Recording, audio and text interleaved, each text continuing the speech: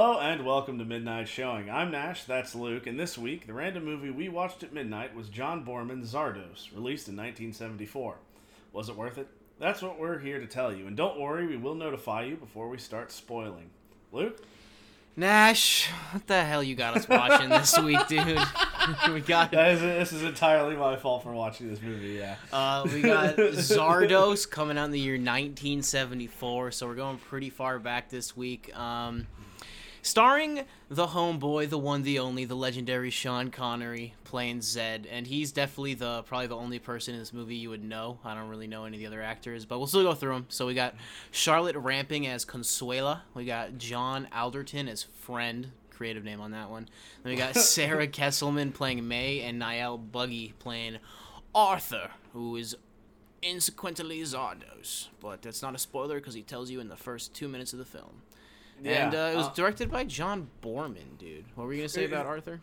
I was gonna say it's a pretty interesting sort of cast. John Boorman, he directed Deliverance, which I guess any sort of cinephile will tell you it's probably one of the greatest movies, like one of the most revered and well-known movies ever made, and all that. Squeal like a piggy boy.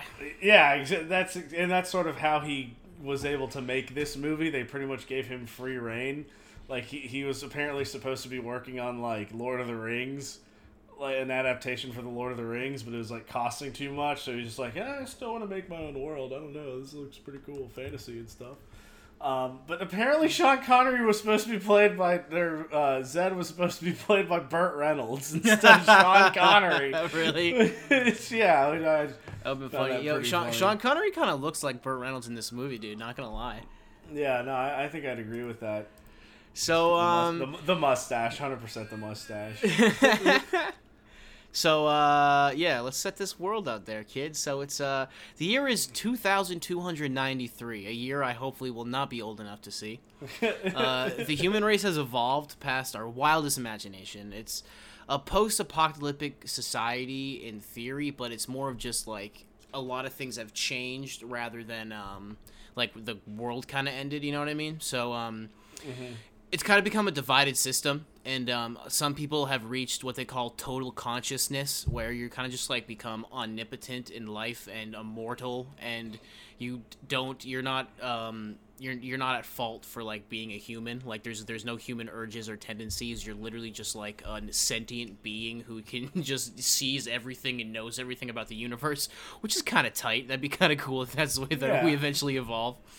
So essentially, like, there's no more death. There's no more sleep. You're on this high level of consciousness. And these people are pretty much, like, consider themselves gods because essentially they are gods. They're immortal. They've conquered death. Some of them have been alive for, like, 300 or so years. So, already, in that first description, you know that we're dealing with a pretty sci-fi heavy world, and it's going to be interesting. So, Sean Connery comes into play, because, like I said earlier, it is a divided world, and Sean Connery comes from the Outer Lands, where there are savages murdering, raping, pillaging, doing everything you would suspect a savage to do. And Sean Connery finds himself sucked up into a giant head, and he is now literally a giant head, and he is now on the other side of society. And so this is the world that we're dealing with. So it's almost 300 years in the future, and it's a super weird place, and it's a really unique movie because of the reality that John Boorman created. Yeah. So what to sort of expect in this movie? Power structure is a big thing. There's this classic utopia/dystopia thing going on. Collective thought, the meaning of life, sort of humanity, being a puppet master, sort of more in respects to like in a divine way, sort of like God's role or what is a god, overcoming your primal tendencies, and of course death. Death probably being the biggest one. So now this is going to be an interesting one, Luke. We're going to have to do the thumbs up, thumb down voting. So what are you going to give this one? You know, I'm going to give it a thumbs up but I didn't love this movie. I didn't love this movie. It tried to do a lot, and it succeeded in some of the things, and I think it failed in some of the things. So I'm a little excited to unpack it, because there's a lot more to unpack than I was expecting with a movie called Zardoz. Yeah. What about you? Are you a thumbs up or thumbs down for this one? I had to give it a thumbs up, but sort of the similar reasons. Honestly, it's sort of like, if I think of like who would I suggest this movie to, it's really kind of difficult to think of a long list of people that would enjoy it and see it for all the themes it was trying to go for and stuff. Yeah, totally. That would really enjoy it or would be willing to sit through it. So now that we've given you a taste of the movie, again, we don't want to spoil it for anyone who hasn't seen it. In fair warning, though, this movie is a lot more intense than the other movies we have reviewed. It isn't the type of film you want to watch with your parents, no matter what age you are. So if you're still up for it, haven't already done so, like and subscribe to our channel. Pause us so you can go check this one out for yourself. Oh. Okay, dude, wow. So before we get into anything, I would like to explain that, like, I've known you for, 5-6 years now. I'd say that you've been showing me this screenshot of Sean Connery for, literally 5 years, bro. You've been so on board with watching this Zardoz movie for so long. I can't believe we actually watched it, and that's what it actually was. So for anybody who doesn't know, dude, just go into your phone, Google Zardoz, and just look for a picture of Sean Connery in, a Speedo bandolier and hooker boots. And so thigh-high leather boots on. Yeah, so you picked this movie, and I'm like, oh, sick, Zardoz. All right, we're in for it again this week. Last week we had a movie with an eccentric title. This week we're watching Zardoz with Sean Connery in a Speedo. So, this podcast and this series has definitely opened my eyes to some movies I would not have watched in theory, dude. Oh, yeah. So, oh, yeah. What was the first kind of discussion points you wanted to get into? Well, it's sort of like how we rated this movie is kind of like really what we're trying to do here is like the movie does a lot. There is a ton in this movie, and honestly too much. And that's sort of like its biggest downfall is how much it tries to put in it when it didn't need to. A lot of it seems sort of unnecessary. So it's sort of like we want to get rid of all that weird and uncomfortable stuff once you've seen the movie. We want to get that out of the way and sort of try to then explain how other things sort of tie into each other. So a big thing that you notice if you did just Google this movie is that a lot of the reviews are probably going to say the same thing. Like, this movie's got a cool concept. It seems very original. It's unique, but it gets bogged down and sidetracked in all these other themes that it's going for, and it sort of becomes convoluted by the end of it, where you don't really know what's going on when you should. What was that movie we did where it was for Queen and Country. It suffered that's a similar type of thing where like that big emotional moment that we're all supposed to see on the screen sort of faded away because of all the other ridiculous dramatic actions that took place. So we're going to sort of start off with the craziest things in this movie that we think really detract from the overall plot. And the big one being the sex dynamic in the movie. Yeah, well, anytime you're dealing with sex, I feel like you're kind of free range to turn a lot of people off just because sex can be a really uncomfortable subject for some people, and some people just don't want to have that in their movies and whatnot. And this is for sure not a movie for those type of people.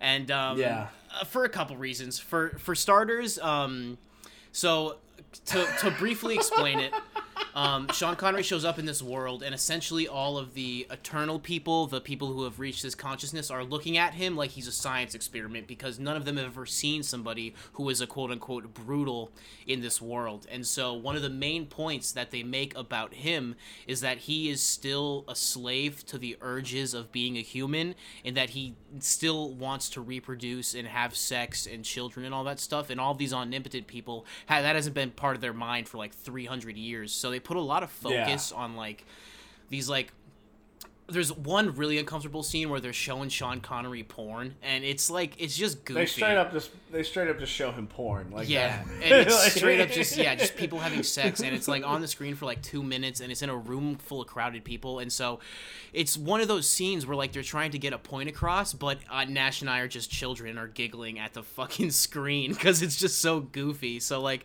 there's a lot of stuff like that, and like that whole scene essentially just boils down to Sean Connery getting a boner. Like that's the joke of the scene. Yeah, that was the joke. Like, well, what does it really come down to? It was a bit. They were doing a bit the whole time.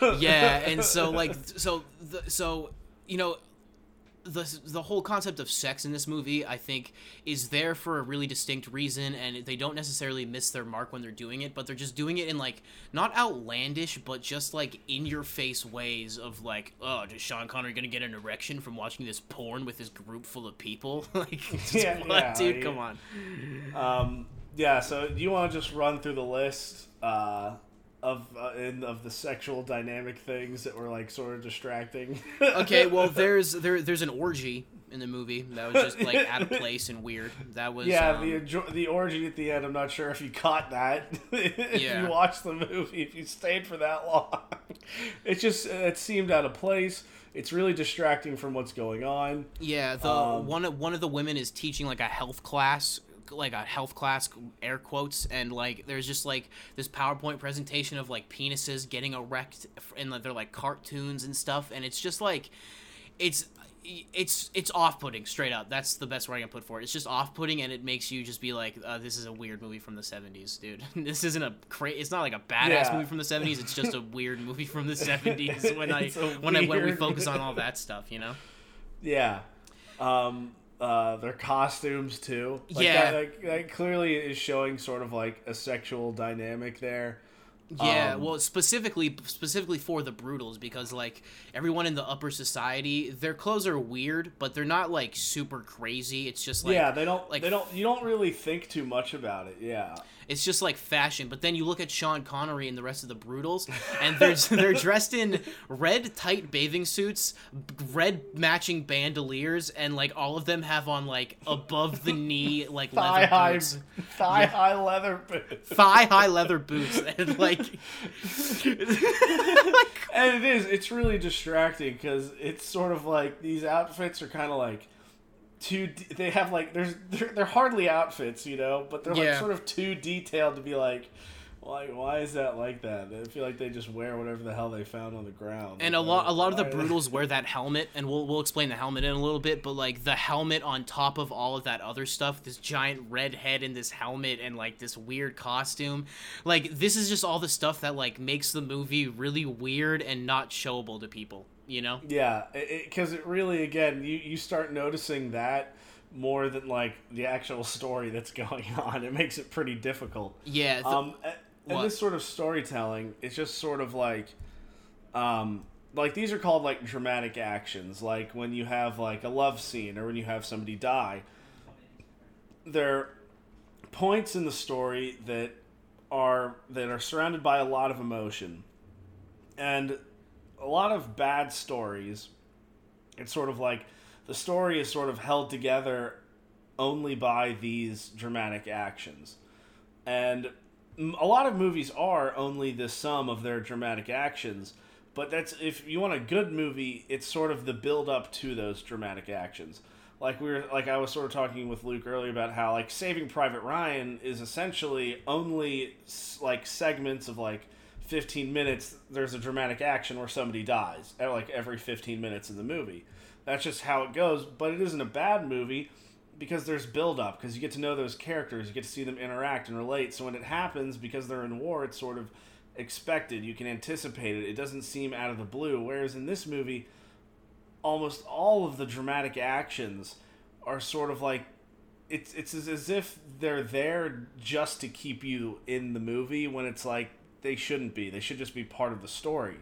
Yeah. You know, they become sort of their own thing. Like that, the best example is that scene where they watch porn. Yeah. It's like, that's just, it's sort of like the Game of Thrones, like, theory where it's like, oh, you're getting bored? Well, here's some naked people Yeah, just to make you be like, dude, what? Like, yeah, exactly. And it doesn't really sort of help the plot. It really distracts from it because, like we've said, this movie has a ton of stuff in it that could have been good, sort of without these outlandish, over-the-top dramatic actions. yeah, that was a really good point you made. It's a real fine line between like having it build up, reach something, and have us be like, oh damn, and then the other side of the line where it's just like you're just throwing things at me to make me be like, oh, this is a movie, huh?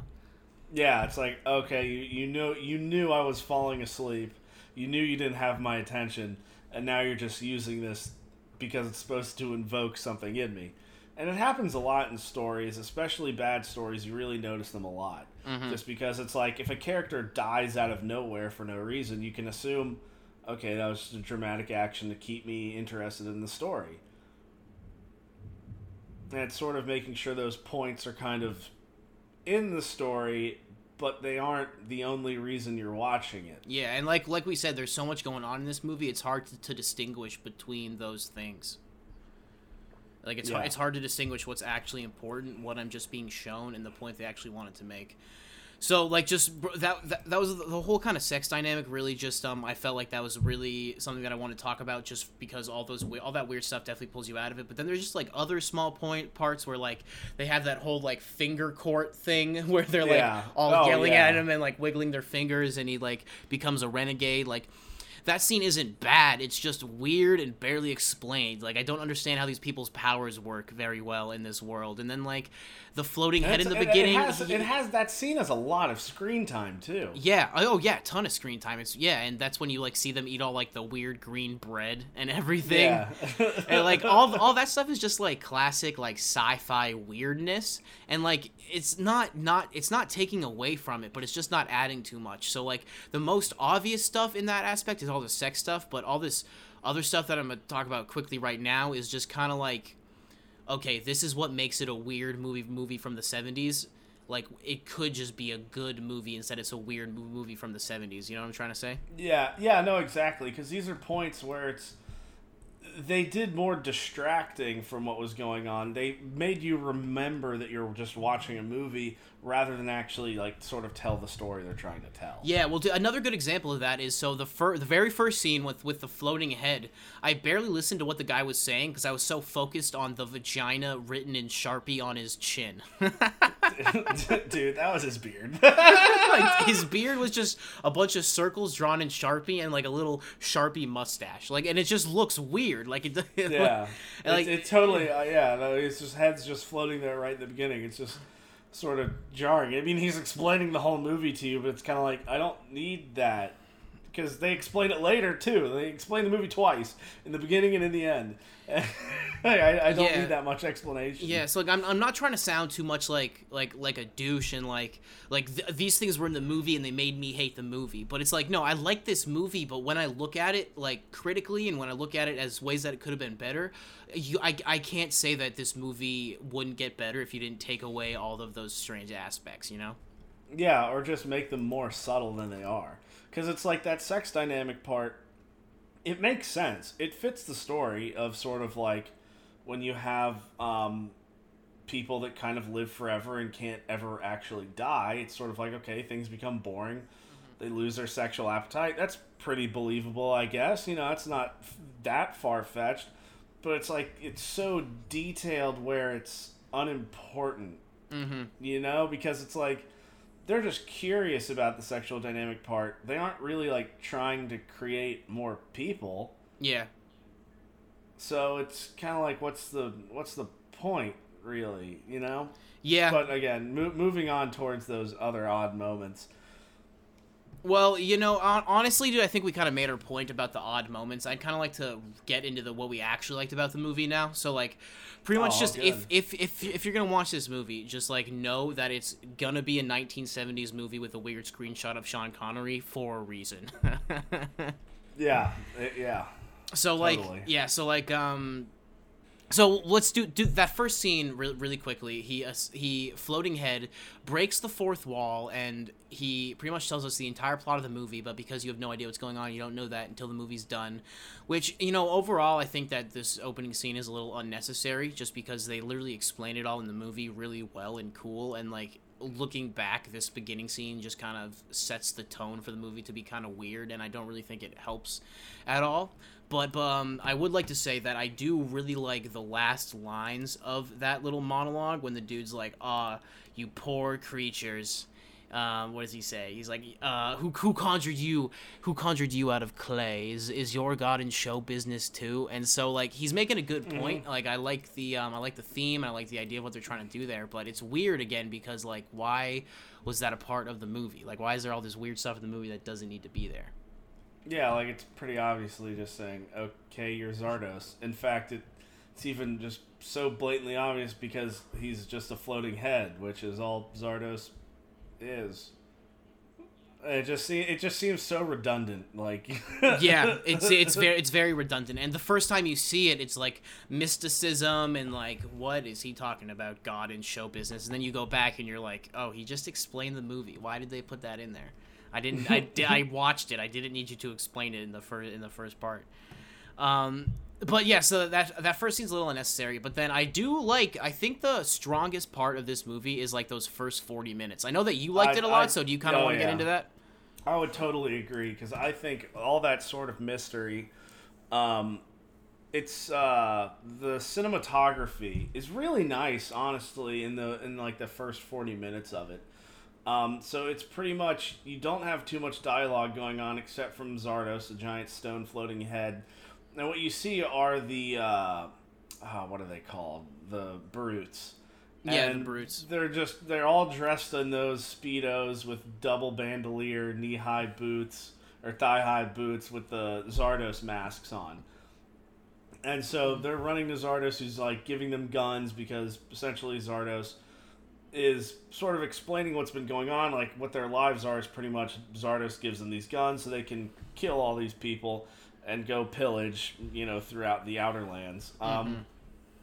And it's pretty well done because you're not being explicitly told too much about what's going on. Zardoz tells them what to do, but it's like you actually get to see it. You feel like you're involved in it.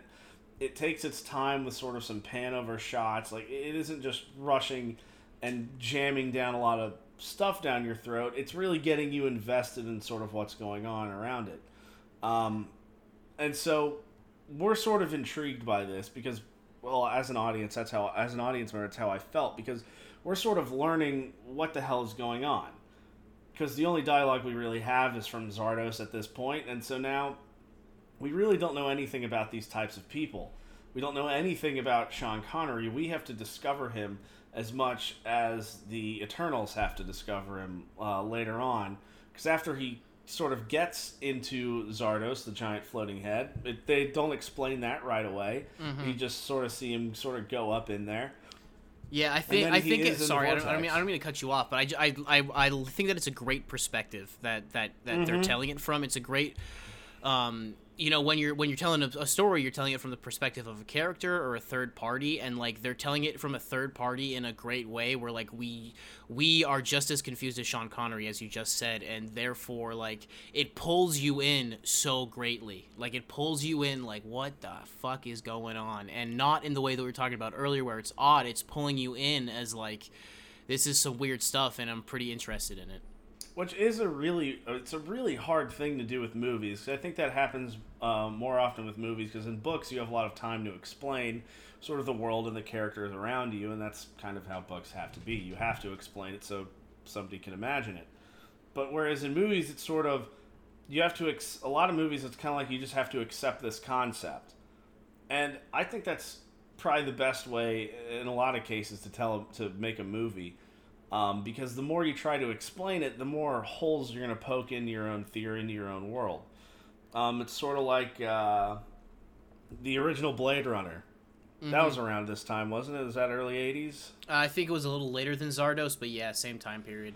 Yeah, it's roughly around there, and you just sort of accept a lot of that world. You're not necessarily explained too much. Mm-hmm. But you just sort of accept that world, and everybody kind of agrees that world is pretty believable. You don't need to spend all this time in exposition just setting up the world. Yeah. And this is sort of a good example of that, and that's kind of why that head's really distracting, because I didn't need him to tell me all of that. Yeah, man, and that I think that's a really good principle of good storytelling, is just being able to tell your story from the perspective of someone involved in the story. Like, I think that's a real solid line that people should make when they're writing a movie, is like, how do we pull the audience in so they feel like they're a part of the world? This movie does a great job at making you feel like you don't know what's going on, and it's interesting enough to make you want to keep watching. And then eventually it gets bogged down by all this weird stuff, but I don't want to get too far ahead of ourselves. So we got Sean Connery in this weird head looking around, and all of a sudden he gets like captured by the people, and now he's like a science experiment, and he's on display, and they want to learn stuff from him. And quickly what we learn is that Sean Connery has not had an easy life. The Outlands are not a chill place, quote unquote. I don't want to talk about it too much, just because I do think it's uncomfortable and like a little unnecessary to really dive into. But we do see Sean Connery like rape somebody in this movie, and there's another scene where he gets pretty close to it, and like, I honestly don't like those parts of the movie, because I think Sean Connery, like, isn't trying to be an unlikable character. He's not trying to be an anti-hero, but we see him do these terrible things, and it makes it hard to like him as a character when you know that that's who he is underneath. But at the same time, he is that way because of the way that he grew up. So you have to acknowledge that, like, this is the way that Sean Connery's character broke up, and he's turned into a bad person, and like, what drove this world to be so brutal, which eventually leads into the whole world is like a chess game, essentially, and then it's like all fabricated. So, I don't know if I just like made sense there, if I just rambled on, but yeah, that's like the complex. That's the complexities of this movie right there. I think it sort of makes sense, because that scene is like reiterated like a lot. We see it like 4 times. Up, yeah. It's brought up like 3 or 4 more times after the fact from the first time that you're told. And it's sort of like, you don't really need that. His sort of character as he goes, it's sort of, you understand that as he is. You're reminded that he's a brutal. You don't need to straight up remind me the whole time that that's what he does. But I think that is a good point, because he is probably the best example of an anti-hero, just because of the setting that he's in. He wasn't necessarily doing anything against his society, because he was just there to essentially kill and murder and pillage. Like, that's what his really default is. That's what the default of this world is, which is like, it's definitely an interesting setup, but like, they're throwing it in your face a little bit too much, to the point of where I'm just like, slow down, because I want to like Zed, but like I can't, because he's clearly like a rapist and like a pillager and a murderer, which is like not chill, you know what I mean? Exactly, and I think it kind of distracts a little bit from what we see of him at the end of the movie. Yeah, it's kind of, doesn't seem like that change happened as naturally as it could have, because you keep reiterating this point rather than showing any type of change. Yeah, exactly. So they're really just like beating it over the head with a hammer, and like, I would rather have just, I don't know, seen a little bit more acknowledgement to what got him to that point, or like, the way that they mostly explain the Outlands is by like flashbacks and stuff, and like, it doesn't totally not work, but it also makes it kind of hard to gauge how the world actually works, because all we see is just death, destruction, pillaging. Is that what it's really like all the time? These guys literally just ride around on their horses everywhere and just murder anybody who they find? Like, that's a pretty hardcore idea for like a world you're creating. Yeah, and that brings up another point, that the third type of characters that we have, that the brutals are killing, raping, and murdering and stealing from. The Eternals pretty much only ever say about them that the brutals are just there to keep them in check, and it's like, what? Like, okay, I guess you don't want them to steal the stuff of the Eternals, but it's like, you're still giving them a bunch of guns and stuff, so what makes you think that they won't just come and like take your shit over, which they do in the end? Yeah, sorry for cursing. No, you're good. There's just like, there's a lot of hypocrisy in the movie, but I feel like let's get back into the way that the story evolves, so we can kind of reiterate our points a little bit more. So, like, the society learns about him, and it quickly just sparks the debate of what they should do with him. Should he be a science experiment, or should we just kill him now? Because brutals are not supposed to be in this upper society.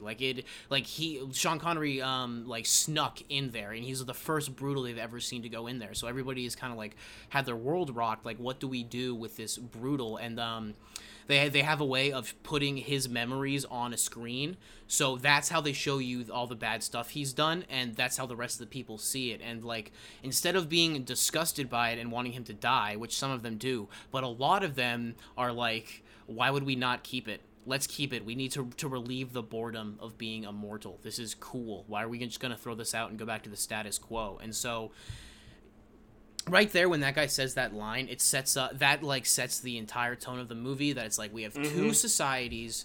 One of them considers itself the greatest. The other one is like the lowest form of society, in that it's literally just whoever is most powerful wins, which is like kind of like a barbaric. So it's literally like barbaric and extreme straight up future. anarchy. Yeah, straight up anarchy and being barbaric, and then the future where everybody is quote unquote happy. They have fixed the problems of the universe. They're immortal. There's no famine other than like the one disease, and like we have this brute here. Let's keep it. Let's relieve the boredom. And so that's cut me off. I'm rambling. That's exactly sort of what a classical utopia dystopia scenario is, because whereas you have the anarchist society set up by the brutals, you have this essentially utilitarian socialist society created by the Eternals,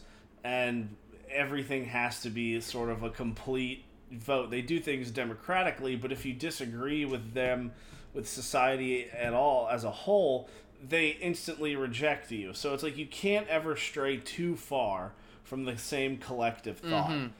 And the major point that gets reiterated in a lot of utopias is sort of, utopias are really boring. Mm-hmm. Like in the Divine Comedy, Dante's Inferno, it's essentially like the most boring part of the whole poem is when you get to heaven, because nothing happens there. Yeah, exactly. Yeah, it's boring.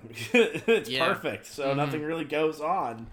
Yeah, and that brings up, a friend is a really interesting character in this movie, because he's the one who gives us the most exposition about how this world works, and he's kind of that embodiment of, like, being too bored with existence. Like, existence is just going on, and we're just going to exist here. Like, screw that, I don't want to be a part of that. And there's, there's the whole thing with the, if you do anything wrong in the society, then they give you 5 years on your life. So eventually, if you're a bad enough person, you'll just become old while everybody else isn't old. And they call those people renegades.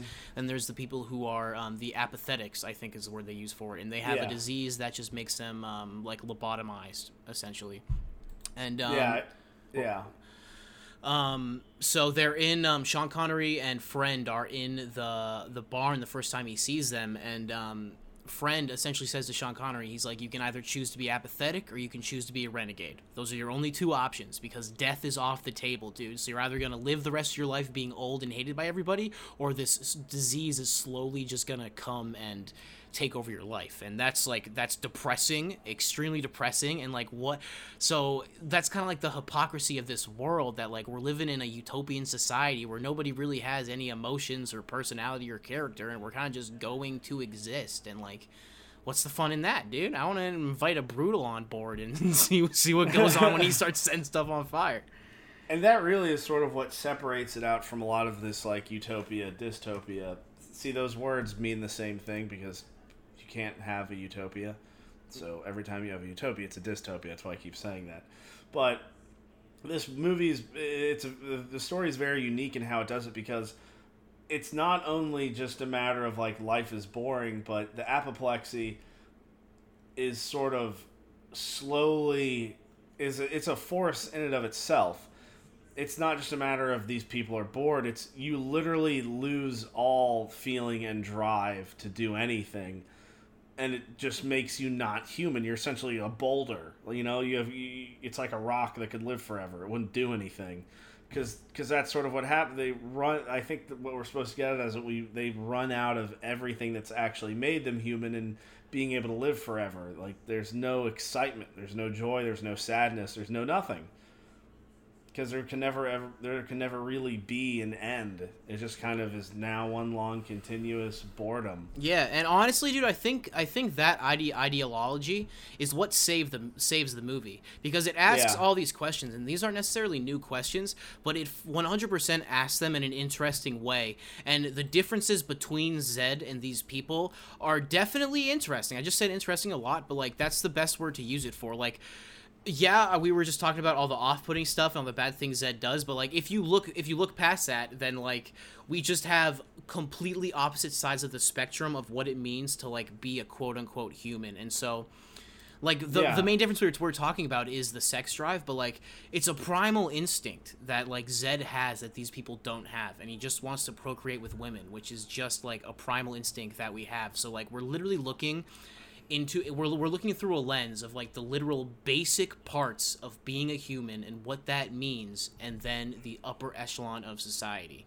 And so now what's really cool about this movie that we kind of alluded to in the beginning was that at the beginning you don't know how smart Sean Connery is. You think that he might just be a brutal who doesn't know anything and just found his way into this upper echelon society, but that of course is not true. I'm gonna let you unpack that one because I know it was one of your favorite parts of the movie. Yeah, because that really is sort of that's how I would define the movie. It's sort of you've got sort of this discovery phase, and then you realize how intelligent Zed is, and that really is sort of his character is again why that makes this movie really interesting, because once you realize that he's smarter than he's sort of led on or has been revealed to you, it's sort of like, oh, wow, so anything can happen. We've heard characters say that he's the most powerful person in there, and now he knows that because they told him, because they undermined him. And so he that sort of character, that sort of development is so interesting. Yeah. Gonna steal your word, because that's what is really the compelling story behind this, is this unique character Zed. He isn't sort of like any other kind of utopian, dystopian character that I've seen. He's sort of tricked the system, but is already totally opposed to it from the get-go. He is base survival, and that is just, it's a very unique concept, and why I sort of get upset with the movie is because you don't need all the other distracting things that just seem to be there for fluff. Yeah, what you just explained is an interesting narrative. Yeah, exactly. You've got opposing society. You've got primal versus I don't know what's the opposite of primal. We'll say consciousness if you call it that. Total consciousness. That's what they call it in the movie. You've got those factors, and those on their own are enough to make an interesting story. You don't need to fill it with fluff and like petty dramatic actions to keep me interested. That story is enough to do it. That's why I kept watching the movie. Yeah, for sure. Is there anything else? Is there something you wanted to say about that? Yeah, well, so because there is a lot to unpack there. Zed essentially becomes like the embodiment of death in a way, because he is the only person in this society who has the ability to kill anybody, because all these people are immortal. When you die, you just get recreated in like a week, and they decide what your punishment will be for whatever reason you died. And so again, now it's interesting because we have all of this stuff going on, and then on top of that, they see Zed as a means of getting out. They see Zed as a means of like, okay, this guy can kill me. And it doesn't start right away. It's a very slow incline towards like everybody just wanting to get shot in the head because they're sick of being alive. And then it gets down to that final scene when it's just a giant shootout of all the brutes versus the upper echelon of society. And like, I think that's like that was a really good narrative point, and a really good way to like show the differences between being totally conscious and just being primal, and how your life can end in a second if you're talking to the right person at the right time, you know? Yeah, and that's like, That is a crazy scene, and just to speak on that scene specifically at the very end, when the Brutals sort of infiltrate the whole place and start just making a shooting gallery, it's kind of undermined by the goofiness that just sort of appears in this movie. Like, they've had their, like, time for jokes. Like, they've made, like, a couple jokes in the movie so far.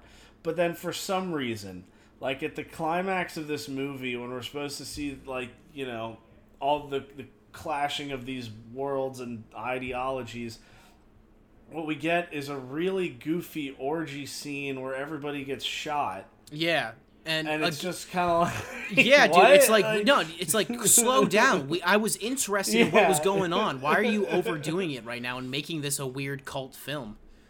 Yeah, and that's kind of such a... Because the orgy part makes sense, because these people have been alive for 300 years, and at some point, we assume a very long time ago, they lost all of their sex drive. Mm-hmm.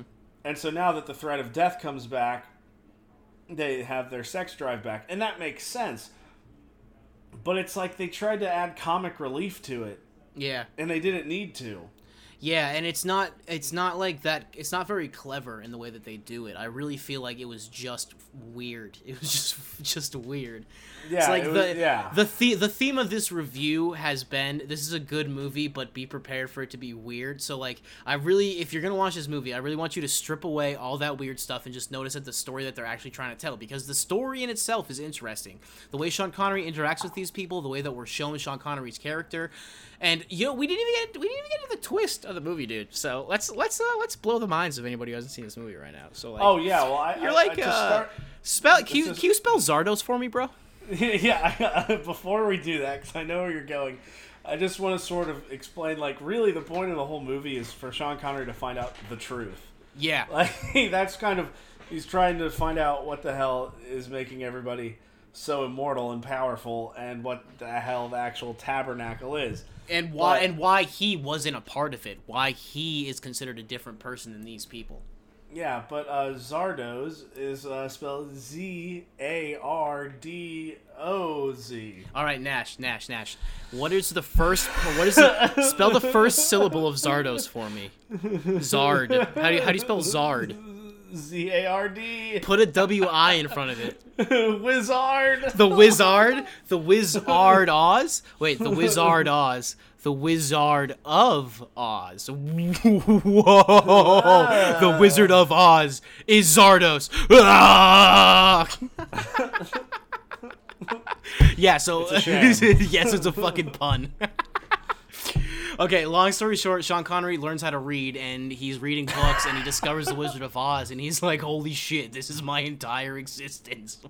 Oh, it's a giant floating head that seems all powerful, but it really has nothing behind it. And then he discovers that it really has nothing behind it. So, like, okay, we didn't really explain that too much, I guess. So, like, the Arthur Farron controls the Outlands because nobody else wanted to do it, and instead of just controlling all these people, he decides to make a game out of it with this giant floating head who pretends to be God. And so literally Sean Connery's entire world is fabricated, and he reads a book and he finds out his entire world is fabricated. So now once you find that out, that he was led to read, he didn't just find it on his own. He was, somebody brought the book to him. Oh, true. I did there's a scene where you kind of learn that it was meant for that to happen because I think Arthur was kind of bored himself and just wanted to kind of make Zardoz more of a thing, so he just got Sean Connery to read. Everybody that's immortal suffers sort of the same thing from having bored. This boredom. That's why really they do anything that they do in the movie. Mm-hmm. And so dude, that twist honestly is again like really, really cool. Like I think that's a phenomenal twist. That this movie is just called Zardoz, and the dude got the idea from Wizard of Oz and just built it around somebody having that idea and literally creating their own world around it. Like it's literally like as if a kid read the Wizard of Oz and then playing with his toys was pretending to be the Wizard of Oz, but it's not toys; it's real people that get murdered and shot and whatnot. Yeah. And so, honestly, that's one of my favorite parts of the movie is the fact that it's all based off of The Wizard of Oz, because it's done subtly enough where I didn't make that connection at all during the movie, and then when they show the Wizard of Oz book and you kind of get that click, it actually is a genuine moment of, oh, not a, that's stupid, why do they do that? It's they pulled out a genuine moment from an audience member of being like, oh shit, that's cool and makes sense. And then we go back and we talk about all this weird stuff, and that bogs the movie down. So I wish that it was just Sean Connery being cool and the Wizard of Oz twist and this crazy world, but instead it's just hella weird. Yeah, oh yeah, and like the whole point is finding out the truth of it, and it's sort of that's why that moment is so satisfying, because oh my god, I have understanding for what the hell's going on in this crazy story. Yeah. But it's sort of like when you figure out like the tabernacle, which is sort of like what is like keeping them all alive, how they all have these mind powers. Yeah. It's because the tabernacle is a diamond that has infinite knowledge on it, and it tells them everything, and so now they know everything, and so they don't need to die because they forgot about death because they all said they would. And it's just kind of like, that seems really weird. And, well, dude, they explain it in like 5 minutes. That's the first time we've mentioned the tabernacle during this review, and that's because it's like it's tacked on. It feels tacked on to the story. It doesn't feel like that's what the story was actually about. He just needed a weird sci-fi thing to point at and be like, this is what made us that way. Yeah, and it's a bummer because that could have been a really crazy thing. Like, yeah, no, for sure. Because that's all the tabernacle. Like, that's a crazy concept. The tabernacle is just all of human understanding. It's just essentially a hard drive that is infinitely big, and with infinite storage space on it, and it just has everything on it. And that's why they can do all these crazy mind powers. Like, that concept is bananas. And honestly, when I was watching this movie and thought about that, if you've ever seen the movie Annihilation with Natalie Portman, yeah. It's sort of like, if you see the end, it's kind of like when she's in the lighthouse with that little, alien thing that kind of copies her. That's like the center of everything. If you think about what the movie's talking about, it's like the sphere that they're in like Louisiana, wherever the hell they are. Mm-hmm. It sort of takes all the DNA and scrambles it together, and the closer you get to the center, the more so it's all the same. And so at the very center, when you're at the very center, you're looking at sort of the center of everything. Yeah. And that movie is very good at being like, okay, this is really nuts and crazy. I can't make out what I'm even looking at. Mm-hmm. Whereas in this one, it's just kind of like, okay, I guess that explains it. Makes sense. And it just goes away. It becomes irrelevant. It seems like it got swept under the rug when they could have done a better job of alluding to it. I feel like you there. I feel like if there was a Zardoz 2 and 3, then the story could have been a lot more evolved like that, and we could have got a lot more character out of the world that it created. Because I think it is a pretty interesting world that the author created. It's just like, I think it's clear from this review that like they just tried to put too much in there. Too much of it is off-putting or weird, and the actual cool themes that I found interesting, like, were only so present in the story, and I wanted them to be more present. And even as the movie went on, dude, I would say I got bored by like an hour and 10 minutes into it. I was kind of like a little bit over it, and I think it's just because they're throwing so much stuff at you, and like that just goes to show that even when the narrative and the idea behind it is important, if you don't execute it in like a great way, you're gonna lose people like halfway through your movie who kind of just like want it to wrap up already, because at that point I already gotten all the ideas that they're making about the two types of society. I already got the ideas talking about death and stuff, and at that point I just wanted to wrap up. But then we got the weird scene where he's in all the mirrors, which that's not a bad scene, it's just like weird. And then we have like it's definitely a dated scene, just because like at the times looking at it now, it looks kind of bad. Like, it definitely would have been some crazy CGI thing if they did it today, but it's a weird scene, and they kind of sort of fumble that ending. Mm-hmm. And it's like, when it could have been really cool. Like, the best parts of the movie were like 30 or 40 minutes before the movie actually ended. Yeah. No, for real.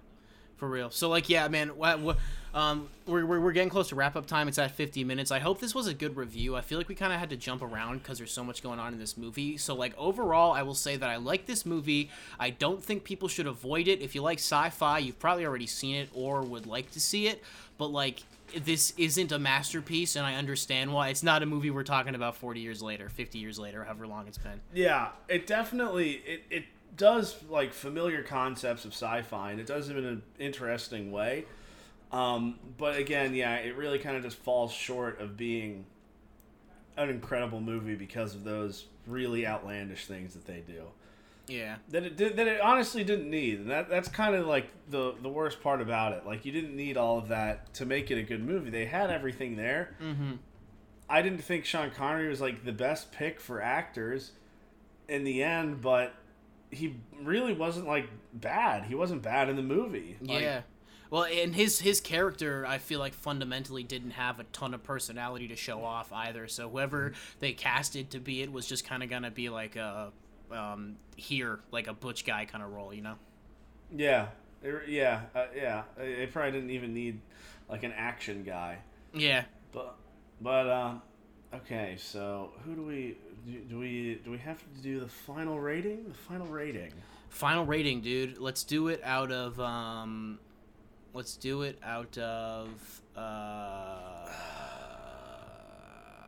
hooker boots. How many hooker boots? How many hooker boots? Out of what? Like 10 or? Out of 12. Out of 12? Yeah. 10? 12 hooker boots. Okay. Out of what? No. Oh, you're giving it out of 12. No, I'm giving Okay. it. I'll give it an 8 out of 12 hooker boots. 8.1 hooker boots out of 12. Okay. You know, which Yeah, I would, did in a that. 10 scale, I guess would transfer down to what, like 6? So maybe a little higher. I don't know. I just wanted to do 10 because I know it. Oh, God, yeah, I'd give it. I'm gonna give it a 5. 5? Okay. Out of 5 out of 10. Out of 10? 5 out of Out of 10? 10. Okay, that's a little low. You want to explain that? Well, it's because the majority of sort of the concepts in the sci-fi movie aren't really original. The utopian dystopian thing isn't original. It is. They admit that it's the Wizard of Oz. How they do a lot of things are original, but again, most of the original things that you have in the movie aren't really that good. Yeah. So it's sort of like the very few things that are original and are good, there just aren't enough of them. That's fair. In comparison to everything that is unoriginal and just bad. No, that's fair. That's fair. Because that's the writing is there. Like, that's the thing. Like, the movie is there. It does have enough, but it just falls short with its execution. All right, well, that was well said, dude. So, Zardoz, you've been showing me that screenshot for about 4 years, and I'm glad we finally watched it. So, let me shout out our boy Schwartz for making that beat in the beginning. And I also got to shout out the ending track. My homie Blanket Boy, Young Pajama San, Bruce the Recluse, Father of Zen. He goes by a lot of different names, but he's going to play you guys out today. And Father of Zen. Dash, you got some final words for us, friend? Yeah, I think that wraps it up this week with the Father of Zen. So please be sure to like and subscribe to our channel. Follow us on Instagram to stay in the loop for upcoming episodes and help us determine the movies we watch and future content we can bring to you. Be sure to check us out at ambiguouspodcastsolutions.com. And remember, your donations keep my blue light on. See you next week as we yell about Hugh Hudson's Revolution.